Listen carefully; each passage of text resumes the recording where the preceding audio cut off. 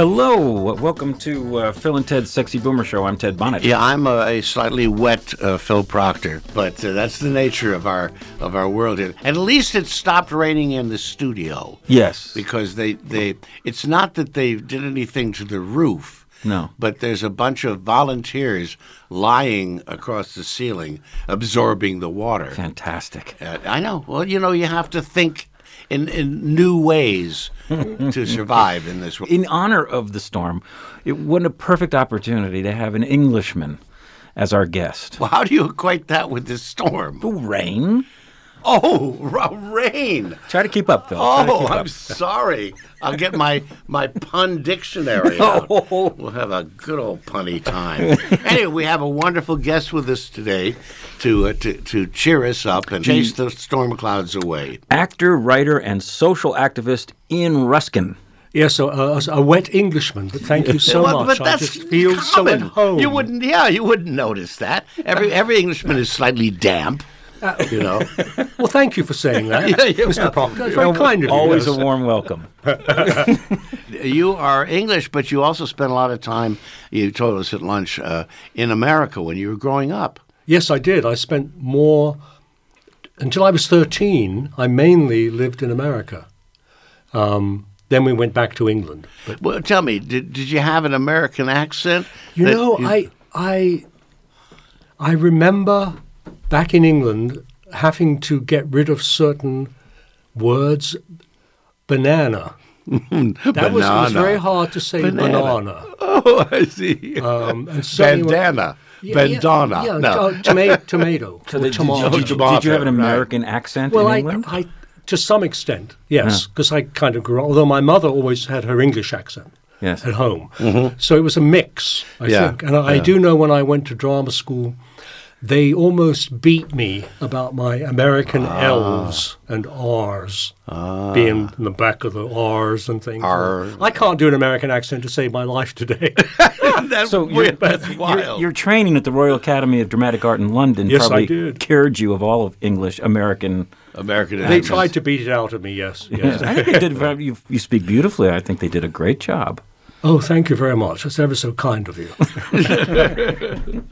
And you are, after training, you were a veteran of the stage in London. You did a lot of plays there. Yes. And you... Were you doing classical Shakespearean stuff? Or a whole mix of Shakespeare, Ibsen, playwrights like that. Wonderful. A wonderful Pinter, Edward Bond. I mean, just a whole mix that's super. Wonderful playwrights. But then you came over to the United States and also continued to act. Yes. Mainly I did episodic television. Mm-hmm. This is in the late 80s. Mm-hmm. Scarecrow and Mrs. King. Yep, I did one of those. Yeah. Murder, She Wrote. Scarecrow and Mrs. King was not written by a great playwright. So it was different. Right. Let me say. And which led you to what you have become known for, which was you were feeling somewhat unfulfilled creatively by these roles you were playing. Yeah, I wonder why. TV wasn't enough.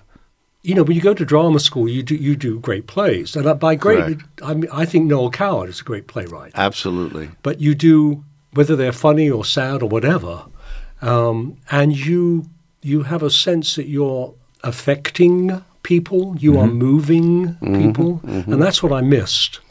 That sense of community in a way. Connecting. Yeah. People would leave the theater a bit richer than when they came in because of the play. That's right. I always felt that way about theater too, and to this day I do that. We're telling stories, we're dramatizing stories, and the fact that the people respond to it is so important for us as performers.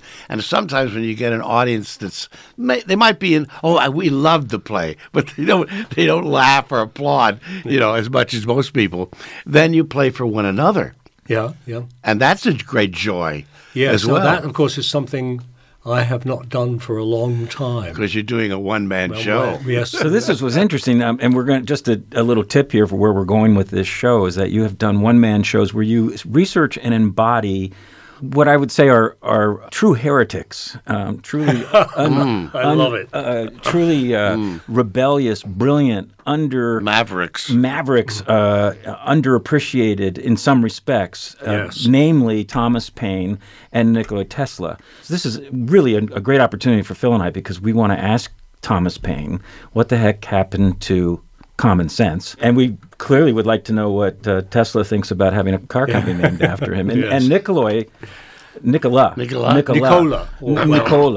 debate about. And there's banana. There's a hydrogen-powered trucking company named after him. That's right. Nikola. This happened to you, where you embodied these really wonderfully interesting people when you were cast in a role of Harry Bridges. Am I correct in that? And Harry is a little lesser known than the two others, but he was really an amazing person, a union activist before union activism was a popular. Yes, before it existed. Was Bridges American? He was Australian. He was Australian. So we're going to spend the bulk of our time talking about Tesla and the quirks of him and Thomas Paine, who burned every bridge imaginable, except Harry Bridges. Yeah. Briefly, talk about a little bit why you chose. Well, you didn't choose; you were cast. But we did a performance or a rehearsed reading of the Bridges play, not my play, but another play about Bridges, to his union at their convention in downtown Los Angeles, as it happened that year. What union? This is the ILWU, the International Longshore and Warehouse Union. Tough crowd. The dock workers, the ones with the big cranes, unload the ships. Yeah. So we did this, and the audience rose and cheered for 10 minutes. Oh, my really? Goodness. And because they sometimes hated, but they mainly loved Harry Bridges. Wow. And all these guys came up to me afterwards and said, You're Harry. You look like Harry. You sound like Harry. You got to do Harry. And it was, and I thought, this is what's been missing for me. Interesting. And that's where it took years for me to catalyst, a direct connection. Yeah, that I had done something that the audience got, and inspired them. What was the worthiness of Harry Bridges?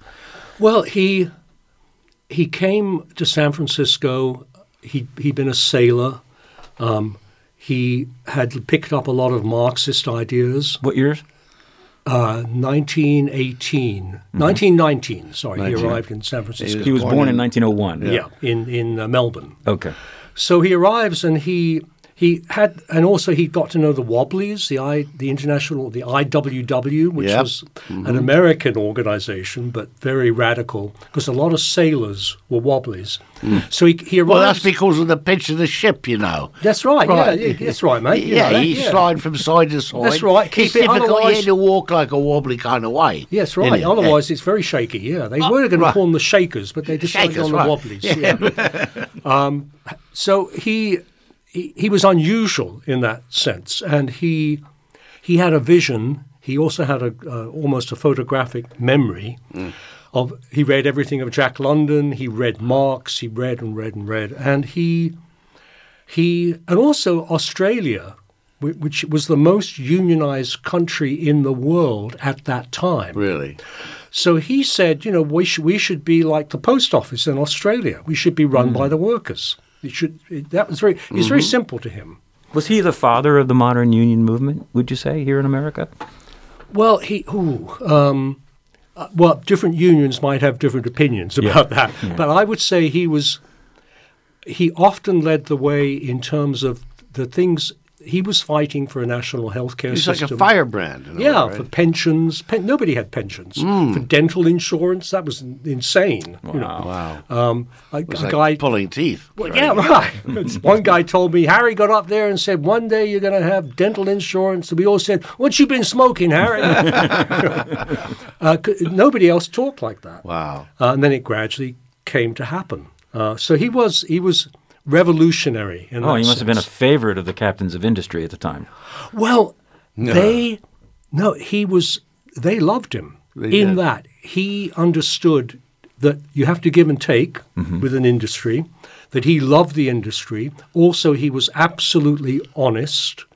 Somebody told me if Harry had $20 in his pocket, he was a rich man.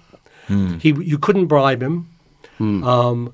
But if he shook your hand on a deal, you had a deal. It was done. And so the other side liked that.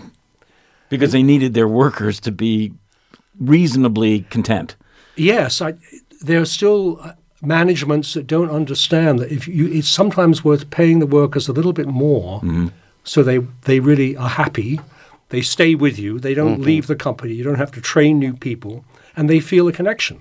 A lot of that became obvious during the COVID epidemic. And there are many people now who don't want to return to work for the salary that they, but Harry was the head of the union for a long time. How many 40 years as president. Wow. Of a union of truly tough guys. Oh, tough guys. And people have said it was like herding cats. I mean, I know that's a common expression, but it really, I've seen them in action. And there are stories. When Harry got up to speak, they have a tradition. You can go up to the mic on the floor of the hall, line up to have your say. The moment he stood up, there'd be 30 guys there waiting to tell Harry what they thought. But he loved that. That was what he thought a union should be. And the unions have been systematically dismantled over the years. Starting from the Reagan years. But it was interesting the other day, that Senate hearing where that Republican senator who's a wealthy... Oh, the Teamsters. The Teamsters head was testifying. Scrooge McDuck? He took this plutocrat to task and said, "You want to go outside?" He held the upper hand. He just so it's still a fight that continues today. Oh, yes. And there's hope. There's hope with Starbucks and Amazon. And, it goes up and down. But there are new people wanting to be in unions. That's right. Yeah. To unionize. So this was your inspiration to what basically do a one-person show? That was like one performance that you did. Well, right? yeah. See, what happened was this was a cast of 12. And everybody loved it. And nobody could afford it to put it on as a union production. I see. And then I thought, well, what if I wrote a one-man play? Now, it took me 5 years to even start writing. Wow. To get up the confidence. But, that was where the idea came. Beat the unions. Sorry? To beat the unions, because you couldn't do the 12-man. Well, yeah, I know, yes, right. It's kind of ironic that, equity, God bless them, but nobody would put up the money. Right. And it was a play about a union troublemaker, who was accused of being a communist. So, but for the one-man play, it's cheaper. And you did this for how long? And how'd your first performance go? And what was that all about? I've done Harry for 20 years now. I've done maybe 400 times. Wow.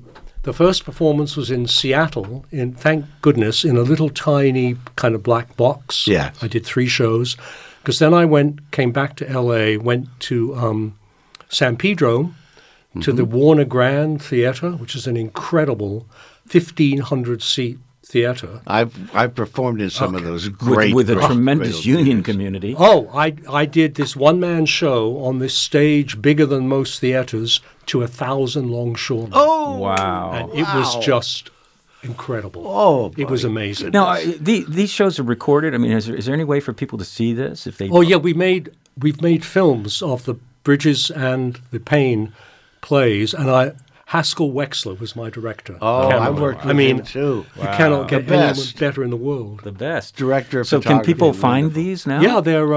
If you go to ruskinproductions.com, which is my overall company, there's a page called The Shop. In The Shop, you can get all kinds of things, including these. So the Harry Bridges thing struck a nerve. It took off. This is what you realized ignited you and excited you.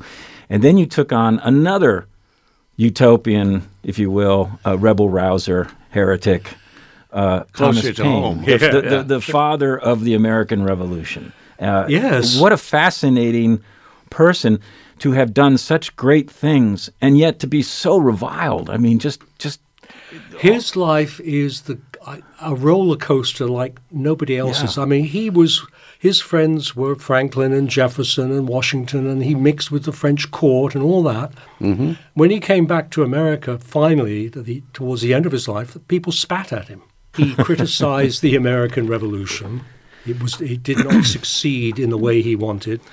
And then he wrote Rights of Man, which was very much about bringing down monarchies.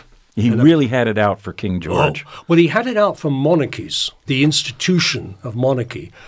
And Rights of Man was about human rights also, when nobody talked about human rights for peasants. And then he attacked George Washington, which was like shooting God. Don't do that. And then he had Age of Reason, where he basically took the Bible apart page by page. So by the time he got back to America, he was mainly hated. He was an interesting person in that timing is everything. 1774, he's introduced to Ben Franklin in London. Yes. And they hit it off. Ben Franklin had a publishing concern, newspaper. Yep. And he somehow convinced Thomas Paine to come over to the U.S. Well, yeah, he wrote letters of recommendation for Paine, which is Benjamin Franklin was the most famous man in America. That's right. So that's a gold stamp. I do want to just mention that I have played both Benjamin Franklin and Thomas Paine in the Pups of Liberty, Benjamin Franklin. It went to the dogs, that production. Yeah, but the Pups of Liberty, I recommend to people. It's created by these two lovely people to tell the story of the American Revolution to children through the use of dogs. I'm going to check it out. The red cats and are coming. Anyway, just wanted a quick aside. But so Thomas Paine was already a rebel rouser and an idealist to the extreme, and Ben Franklin saw something in him and suggested that he come over because the action was in the colonies at this point, 2 years before the actual revolution. And as I understand it, he came over to the U.S. and he was a great publisher. And he turned around a failing a newspaper or magazine. And he worked for it's called the Pennsylvania Magazine. Yeah. And it was a magazine full of like illustrations of deer and fairies and stuff. And he started writing articles. He was hired as the editor about getting rid of the monarchy, which of course was treason. The publication of it became a very popular magazine, and then he wrote Common Sense. Now at the time, to help people understand the context of Common Sense, pamphlets. This was a 47-page pamphlet. This was sort of the media of the time. It was easily written, published, and distributed. And dangerous. So many people did not read, so people were reading to groups of people, and it spread. Well, see, that you could have done that for a living. I would have had. I could at the taverns. I could have gone from tavern to tavern, from tavern to tavern, until I finally fell down, crawling from pub to pub. This is how things got started 2 years before the Revolution. So he was at the right place at the right time, and Ben Franklin was prescient enough to see that potential. Yes, yeah. So that's how Thomas Paine got set up in the United States as an Englishman. Right, and what Paine did, what made him dangerous, was he wrote in language that the common man, we'll call him, could understand. He wrote in short, simple sentences. There were lots of people writing about the Enlightenment, where a sentence would take an entire page. Yes. By the time you get to the end, you've forgotten what it was about. Yeah, like German. Yeah. But he just said simple things, and that's why he was dangerous, because the average farmer and indentured servant would hear it or read it either way and understand it and say, yes, this makes sense. So he was a revolutionary. Oh, absolutely. In the sense of promoting this idea of independence. So he was dangerous to, obviously, the British.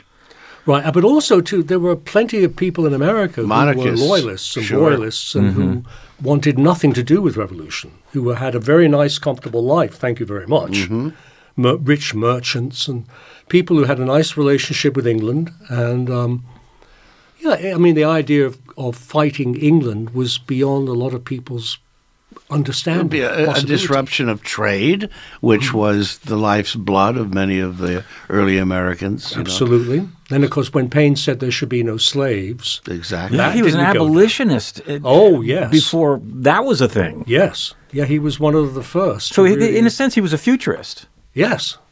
He in the 1790s, he wrote Agrarian Justice, which is basically a rough draft of the New Deal.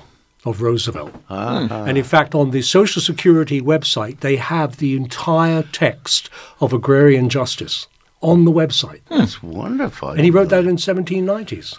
Common Sense is still regarded as one of the great pieces of literature. And yet, everybody hated him. Well, he attacked God. And by then, America was a very puritanical country. Theistic. How did he attack God? Went through the Bible, page 1. That's disgusting. That should be cut out. That's the work of the devil. That's how he did it, basically. Wow. He was a deist, as were almost all the founding fathers. Yes, right. And he believed in a power that created everything. He was not an atheist or an agnostic. He was a deist. He didn't believe you had to have men in robes to tell you about God. He didn't like the institutionalized power grab that came with organized religion. Absolutely. He said, you want to talk to God? Go for a walk in the woods. That's where God is. So Native Americans probably had a great appreciation for that. He felt like a brother to them, basically. Yeah, it was, and there are, there's a wonderful book called Nature's God, because that was one of the ideas in the Enlightenment. But again, you had these 200-word sentences that the average guy would forget this. You get bored. Whereas Paine would write very short little statements. So he was a great communicator. Oh, I think he was. The word propagandist doesn't have a good reputation now, but today. It used to. And I think he was the greatest propagandist ever in the English language. Is it truthful to say that Common Sense, the pamphlet, is proportionately the greatest selling piece of literature ever? Yes, they say it is. It's something like the equivalent of selling 60 million copies of a book now. Wow, it's almost in Bible territory. Well, yes, there is a point to play where I say even I would not challenge the Bible. But after the Bible, I think it was proportionally the greatest selling book in American history. So what happened to him? I mean, he ended up going back to France, I understand, correct? Well, he went to France and England. He went back and forth between England and France. And he was, of course, he annoyed people there and was incarcerated as well at one point. Yes, right? yes. Where, in France? Yeah. Spent 10 months in Luxembourg prison, which was a very nice prison, but nevertheless. As prisons go. Yes. It's a B&B now, actually. No, it's a palace again now. I've been there. Oh, it is. Actually, it might be a B&B, because I was there years ago, So what did he do to get jailed in Luxembourg? Well, technically, he was an Englishman, and France was at war with England, and he was arrested for being an Englishman. So it was an internment of sorts. Sorry? It was an internment camp of sorts. Yes, but there were lots of English who were not arrested. But what he did in the French Assembly, where he was a delegate representing Calais, he argued to spare the life of the king. And that did not go down well. So he was an anti-institutionalist. Yes, he said every monarch should be given the distinct privilege of becoming private citizens. Wow. Don't chop off their heads, just make them private citizens. Okay, so he annoyed the power structure. Yes. And the power structure influenced public opinion against him. Is that how it went? I mean, were the people disgusted with him at some point? The people in France, I don't think you would say were against him in the way that the people of America were. But that was because of the religious angle. Mainly, yes. Because already, in France, there was that division of church and state, yes, which was pretty serious and is still there today, fundamentally. Whereas, I say, America was a puritanical nation by 1800. Right. He was British born, so he couldn't become president. Was that the Constitution even back in the Revolutionary days? I think so. In fact, when he returned to America in 1802, they wouldn't let him vote because they said, you're an Englishman. Oh, that must have really... And he said, I started the revolution. That's very ironic, isn't it? Was he an angry guy? Yeah, in a way, yes. He did say, I am a citizen of the world, which sounds great, except it means you're not pledging your allegiance to any particular country. So everybody rejects you. That's what I said to my wife, Melinda, when we were courting. Quite seriously. She asked me something about myself, and I said I consider myself a citizen of the world. Well, there you go. And I understand that. Now, these are wonderful ideas. How have you embodied them in a play? How is it one act?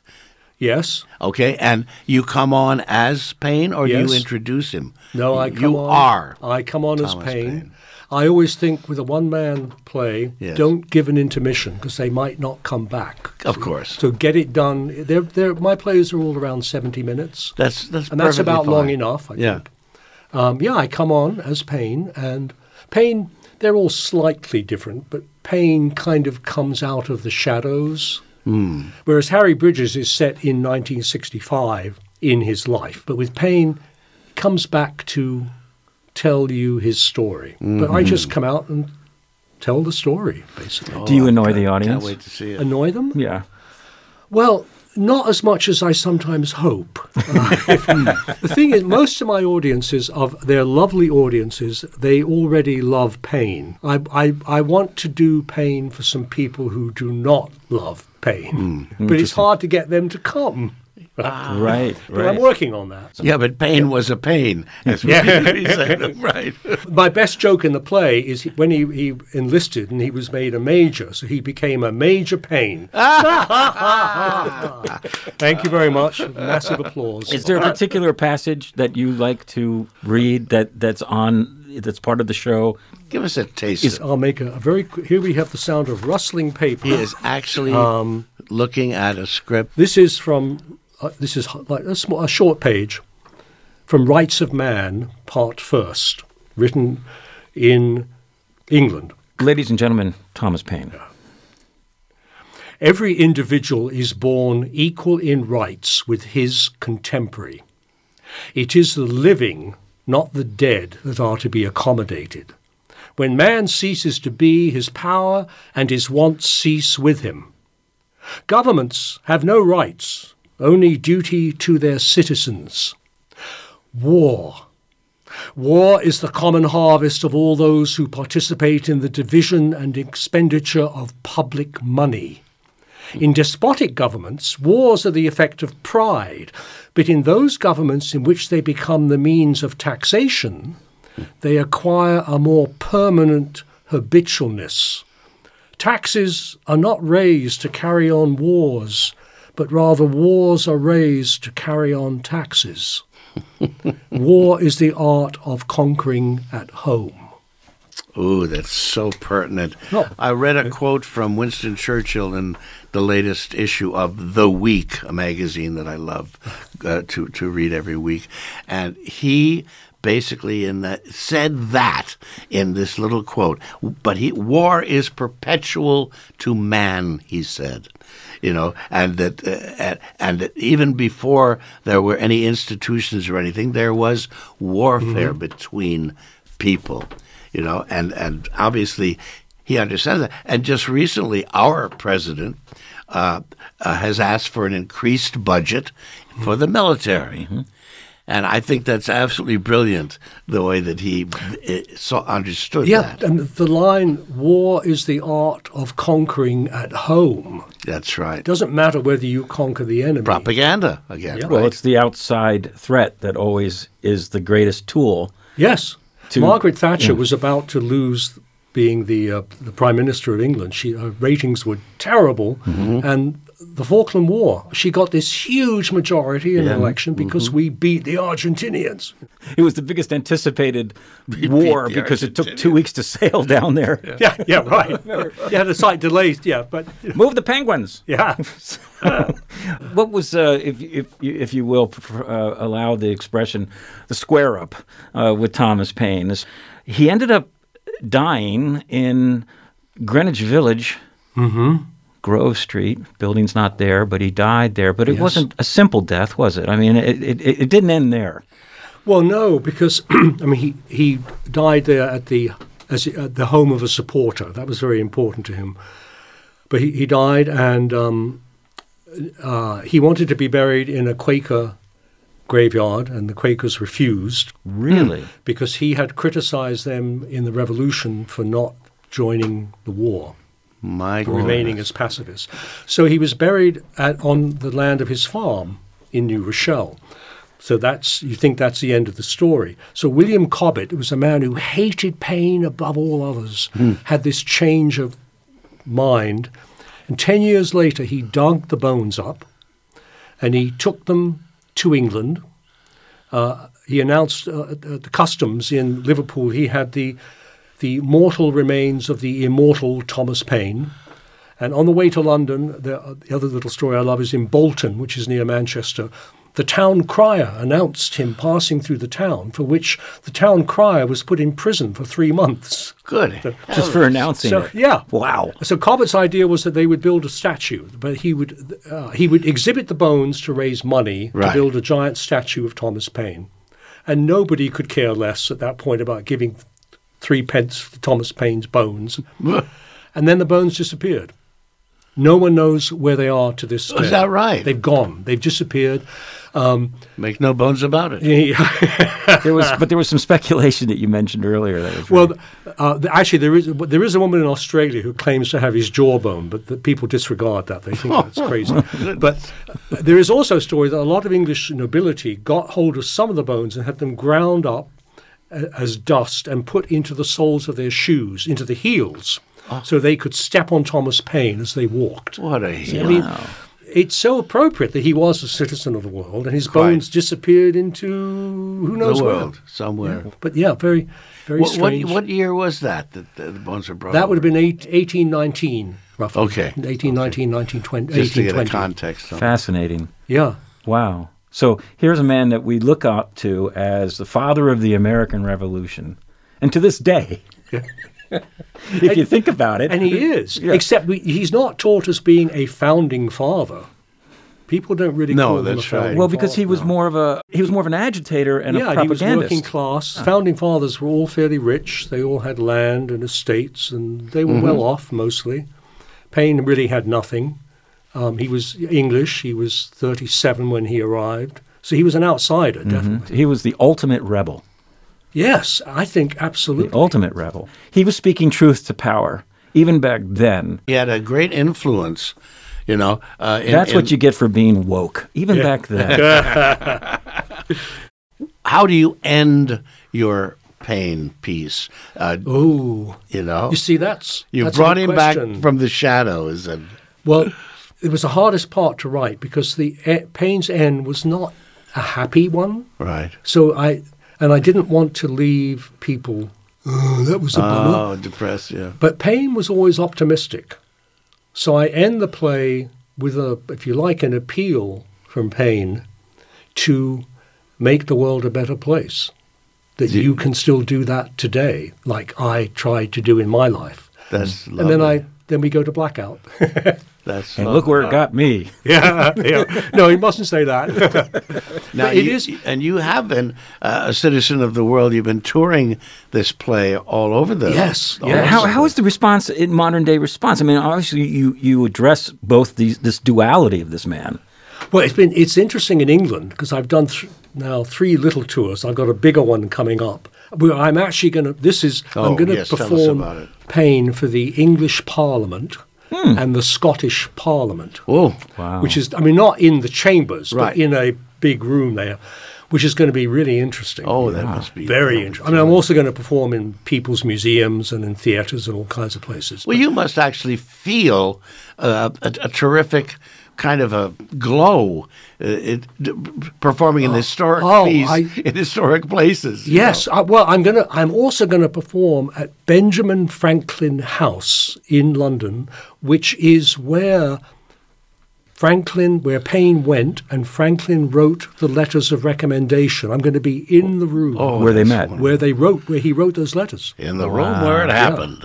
I mean, you can't really get better than that. No, that's It's wonderful. just amazing. Wonderful. And hopefully someday you'll perform here in the Los Angeles area where people can see this. Performances of Paine? Yeah. Oh, yes. I'm anywhere, all the time. Have you performed in Los Angeles? I have, yes. I mean, we actually did a run of the Paine play and the Bridges play. Oh God, like 9 years ago, but I had just written it in 2 little theaters, and that was great. And I've performed I perform in community colleges, and unions, and places like that. I would love to do more public performances. I mean, in the theater. Yes. Oh, Yes. because that's I'd love great. it if Yeah. that could happen.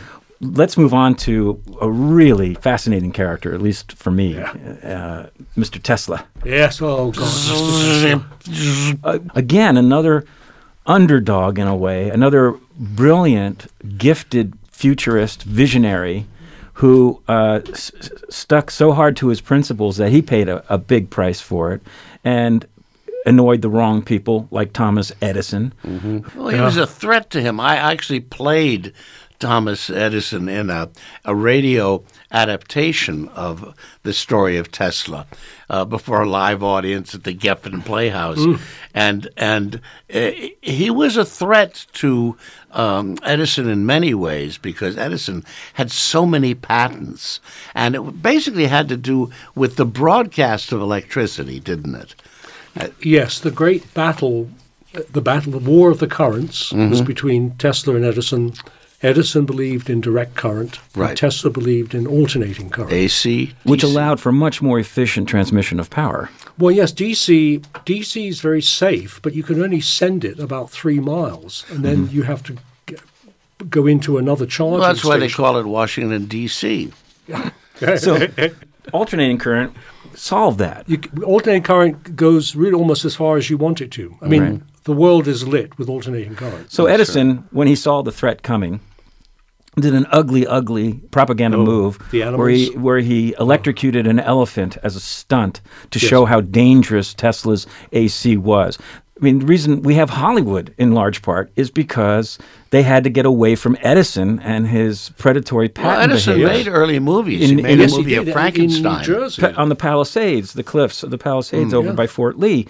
And he was so oppressive that they just went out to California to get away from him. He paid a quarter to kids to bring him stray cats and dogs that he also electrocuted. With AC. Yeah, with AC. Jesus. Was that like a hobby with him? He was just, it was a desperate bring your attempt. strays. The war he'd already lost the war, but he had to keep trying. Boy, that sure says a lot. I'm so sorry you had to play him, but you survived very well. Thank goodness. I was just acting. Unfortunately, have about 15 minutes, and I really want to pack in Tesla here. Right. Now, if you could just briefly tell us where he came from, what brought him to America, and how did he find himself working for Edison as a young man in Edison's lab, and how this all started? Okay, well, he was born in what is now Croatia, which was sort of regarded as being part of Serbia at the time, which is why Serbia claims him today as being Serbian, and Croatia now is saying, hey, wait a minute, he was born. So there's a little bit of a fight going on there. He came on a ship to New York with a letter of recommendation. He'd worked for Edison's head man in France, who recommended Tesla to Edison. Tesla arrived. Apparently, his money was stolen on the voyage, and he had 4 pennies in his pocket. Is the story, which is the beginning of his up and downs financially. Yes, right. And he walked to Edison's laboratory and introduced himself, and he had the letter, and he started working for Tesla. For Edison, from that day, they had a big bust up. Now, this is a story, there is some disagreement, but Tesla said he could improve Edison's dynamos on ships and things and generators. And Edison said, if you could do that, I'll pay you $50,000. Tesla worked for over a year. He would work like 16 to 18 hours a day, and he did it. And the story is he went to Tesla and said, I'd like my money now. And Tesla said, Edison said, that's just American humor. When you're an American, you'll understand. Funny guy. So Tesla said, F you, and left and actually spent 2 years digging ditches for Edison's wiring. Good heavens. And then for like 2 cents a day or something crazy? Or he made, I think he might have made $1 a day. But it's not, and Tesla did not like being in dirt either, so that was hard. And he was a tall man, very thin. He was tall, slim. Strange sleeping and eating habits. He was an eccentric. I think eccentric's a nice word, He had aversions to germs. He was kind of obsessed with the number 3. He wore gloves a lot of the time. He couldn't bear pearls. I still don't know why he couldn't bear a woman wearing pearls. He would sleep. Often he would do these 20-minute what are called power naps. Mm-hmm. Power naps. But he would do those over 3 days and just keep working. He had... Yeah, he once worked supposedly 84 hours straight or something. Oh, yeah, I think he worked, something like that once because he had to finish something. He usually worked alone, maybe with one assistant. And he would, when he would get to his hotel, he always lived in hotels in New York. Hardly ever paid the bills, but he lived in hotels until he got kicked out. He would run up the equivalent of $500,000 bills and then move to the next one. He said, I'll go somewhere else. You'd think they would have used Bell's technology to call each other. I don't know how he did that. By the way, do you know what Edison wanted people to say when they picked up the phone? What? Ahoy. Instead of hello. Ahoy. He wanted them to say, ahoy. Huh. That didn't go too well. No. I read a very sad story, if it's true, about Edison, that there was a point where when he was the 50th anniversary of his light bulb or something, there was going to be this big celebration in New York of Edison. And he went to the train station to get on the train to go. And he never got on. And the train left and he went home. That's what I've read. As if there was something in him that he couldn't quite go and have everybody clapping. But he has a hotel in New York. But Tesla, who never married, yet in the occasional social setting, impressed the ladies. Oh, yes. He had lots of ladies after him. So do you think that he had a normal sexual appetite? That he just didn't want to get into relationships? That's a controversial question. I'm pretty sure he never had sexual relations with a woman. After that, it gets more murky. He did say how a man cannot make great inventions when he has a wife and a family. They're too distracting. But a pigeon. He did love his pigeon. That was really interesting to us. He had a relationship with a female pigeon, evidently, that he claimed to have a real relationship with. I don't think it got physical. No, but this pigeon flew into his hotel room with a broken wing, is the story that he tells. And he healed her wing, and then she flew off, and then he'd go to the park every day to feed pigeons. He walked 10 to 13 miles a day, evidently. He was a big walker. Yes, he walked a lot. But this pigeon was white, and this pigeon would come to him particularly. And he said that also then they came to a point where she flew into his hotel room one night. He said with a light coming out of her eyes brighter than any light I have ever produced, and died. And he said, something in my life died. I've talked to other inventors. Like, how do you get your inspiration? It's been described to me as just literally a download. He would see light in his mind's eye, and this was some sort of a transmission to him, or at least a thought process or an epiphany. He was a brilliant mathematician. They thought he cheated in school because he was so good at calculations. Yep.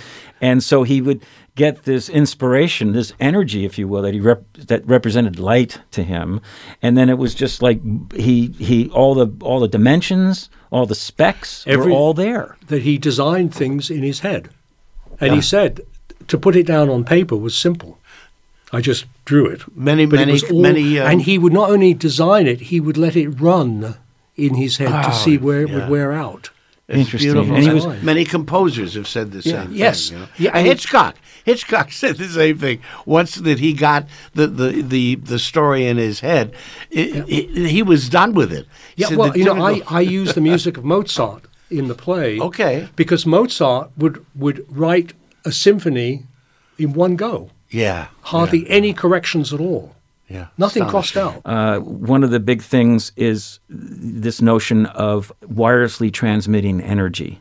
And he built two magnificent structures. Yes. One on Long Island, New York, and one in Colorado.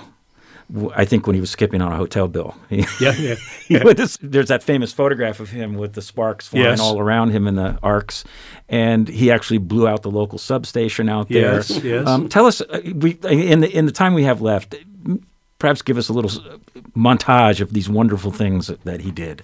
Well, he invented the alternating current induction motor. He invented, and that is the machine that runs just about everything that moves in the world. So that's one thing. The wireless electricity. I mean, he basically invented radio, X-rays. I mean, there's a huge list. And all of these things happened about the same time when it was emerging, and the other people like Marconi, who was his assistant for quite a while. Somehow he got the credit. Yeah. I mean, well, it's a long, complicated thing but the wireless electricity, he believed that if you could either find the resonance of the earth, of the ground, you could send electricity over vast distances, or he believed that if you could get it up into the ionosphere, you could send it vast distances. So in other words, whatever was conductive. Yes. Now, the physicists today still say that it would not have gone very far. It would take too much energy to send it. Yeah. So that's open to debate. He never got a chance because they blew up. They blew up Walden Cliff. They tore down Colorado. Those were real estate venturists in Colorado? No, in Long Island. Oh no, it's because he owed money to Morgan. Oh, and he couldn't get any more. And Morgan he just said tear it down. But he also talked about cosmic energy. And to me, cosmic energy is what is called nuclear fusion. My goodness. And if we ever achieve nuclear fusion, the world will totally change. Then we've tapped into that resonance that he was talking about. But we're getting closer. Yes, we are. For the first time, they've actually had more energy come out than put in. But it's only tiny, tiny bits. But Tesla talked about, he said there will be no need for coal, oil, gas, any of that. He said that. Now, there's a parallel to Thomas Paine. He just completely annoyed the wrong people. Is that what caught your fancy? He talked about getting rid of the oil industry, the copper industry, because you'd have no wires, and wires are made of copper. That's right. That was a huge industry. They're still trying to resolve that issue. Yes. So he wanted all that going. He said, we don't need that. We just need cosmic energy. And it's there. Wow. And then there was this controversy over, now he did have apparently around 300 patents. 300. 300 even? Yeah. But he had something that was maligned by the press or misrepresented by the press, this teleforce, this sort of magical beam weapon. He said that. Oh yes, the peace beam. or death beam. Yeah, he said it was never a beam; it was projectiles. It was like a cannon. That fired out highly charged particles that would take down a plane, like a laser. And that was ignored. Yeah. Well, and the Navy are now developing a laser beam for that purpose. Oh my goodness. I mean, he predicted he wanted to create radar, and the person who said no to that was the man in charge of naval research by the name of Thomas Edison. No. Oh, yes. What a surprise. So, interesting, he also said that he did not believe in telepathy. Telepathy was not, he was quoted as saying, suppose I made up my mind to murder you. In a second, you would know it. Now, isn't that wonderful?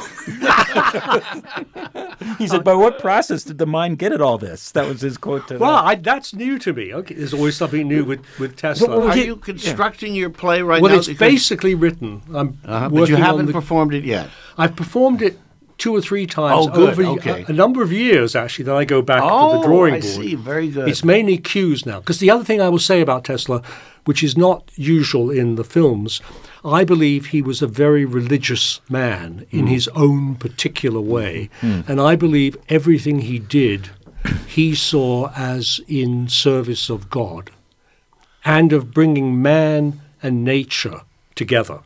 That's what he saw his life as being. The deist line. It's again, like the deists, yes. Wow. It's so interesting, the connections between Bridges and Paine and Tesla. They keep coming up. That's wonderful. And in his demise in, was it 1943? 43. He was pretty much broke. He was in a hotel room, famously in the New Yorker Hotel on 8th Avenue. He was evidently, there was some sort of arrangement where one of the huge corporations that spawned from his invention took care of him till the end. Well, yeah, Westinghouse. Westinghouse, yes. Okay. So, but then his death was under mysterious circumstances. I mean, maybe it's all mythology, but that soon after he died, although he lost much of his research early on in that fire in his lab, which wasn't suspicious. We don't quite know why. But when he died, his safe in his hotel room was emptied out. Oh, is that true? Is there any truth to that? Well, the government sealed the room and basically took almost everything in the room to a naval base, where they kept it until 1956. Going through all the papers. Area 52? Yeah. Mainly looking for the death ray, Holy I think. Mackerel. Which they never found, really. Suggested photographs of a white pigeon, perhaps. Yeah. All that. It was in 1956 that they actually returned all these. I have photographs of the trunks to Serbia. Huh. But they kept them for that long because they thought he had something dangerous that they wanted to have. Wow. And so, and eventually his belongings, his effects, his remains were brought back to his homeland. There's a museum in Belgrade. Isn't it interesting that, you're not seeing Edison named after new startup companies, but you are finding Tesla named after? Yeah, is that because he's a folk hero, or Edison would sue? What you see are hundreds of Edison elementary schools. You don't see Tesla elementary schools. They're all Edison. And that, to me, is very interesting. So in the minute we have left, the parallels between Paine and Tesla, pretty interesting when you think about it now. What stands out to you? I think, two things. One is the determination to speak what you see as the truth, whatever the consequences. Mm-hmm. And the second is this connection to nature. That Tesla said the job of a scientist is like a farmer to cultivate from nature. And Paine was a deist. Beautiful. Yeah, I have recorded things in the Tesla building in New York. Right. Well, we're out of time. Ian Ruskin, what a fascinating conversation. Thank you so much. We would love and look forward to seeing the Tesla show. And good luck with the Paine performances overseas. That sounds terrific. That should be very exciting. They're going to be incredible. And thanks for keeping these brilliant people alive. I think they're more than relevant. We'll keep doing the show. And and when I'm going to do a gig of Tesla, I'll come back and tell you about it. Please do. Yeah, that would be cool. Please do. But that was fun. Bravo. Thank you. All right, Phil, we'll see you next week. Oh, I hope so. Sexy Boomer Show. Don't get washed away. And Phil Proctor. See you next week. Ted Bonnet.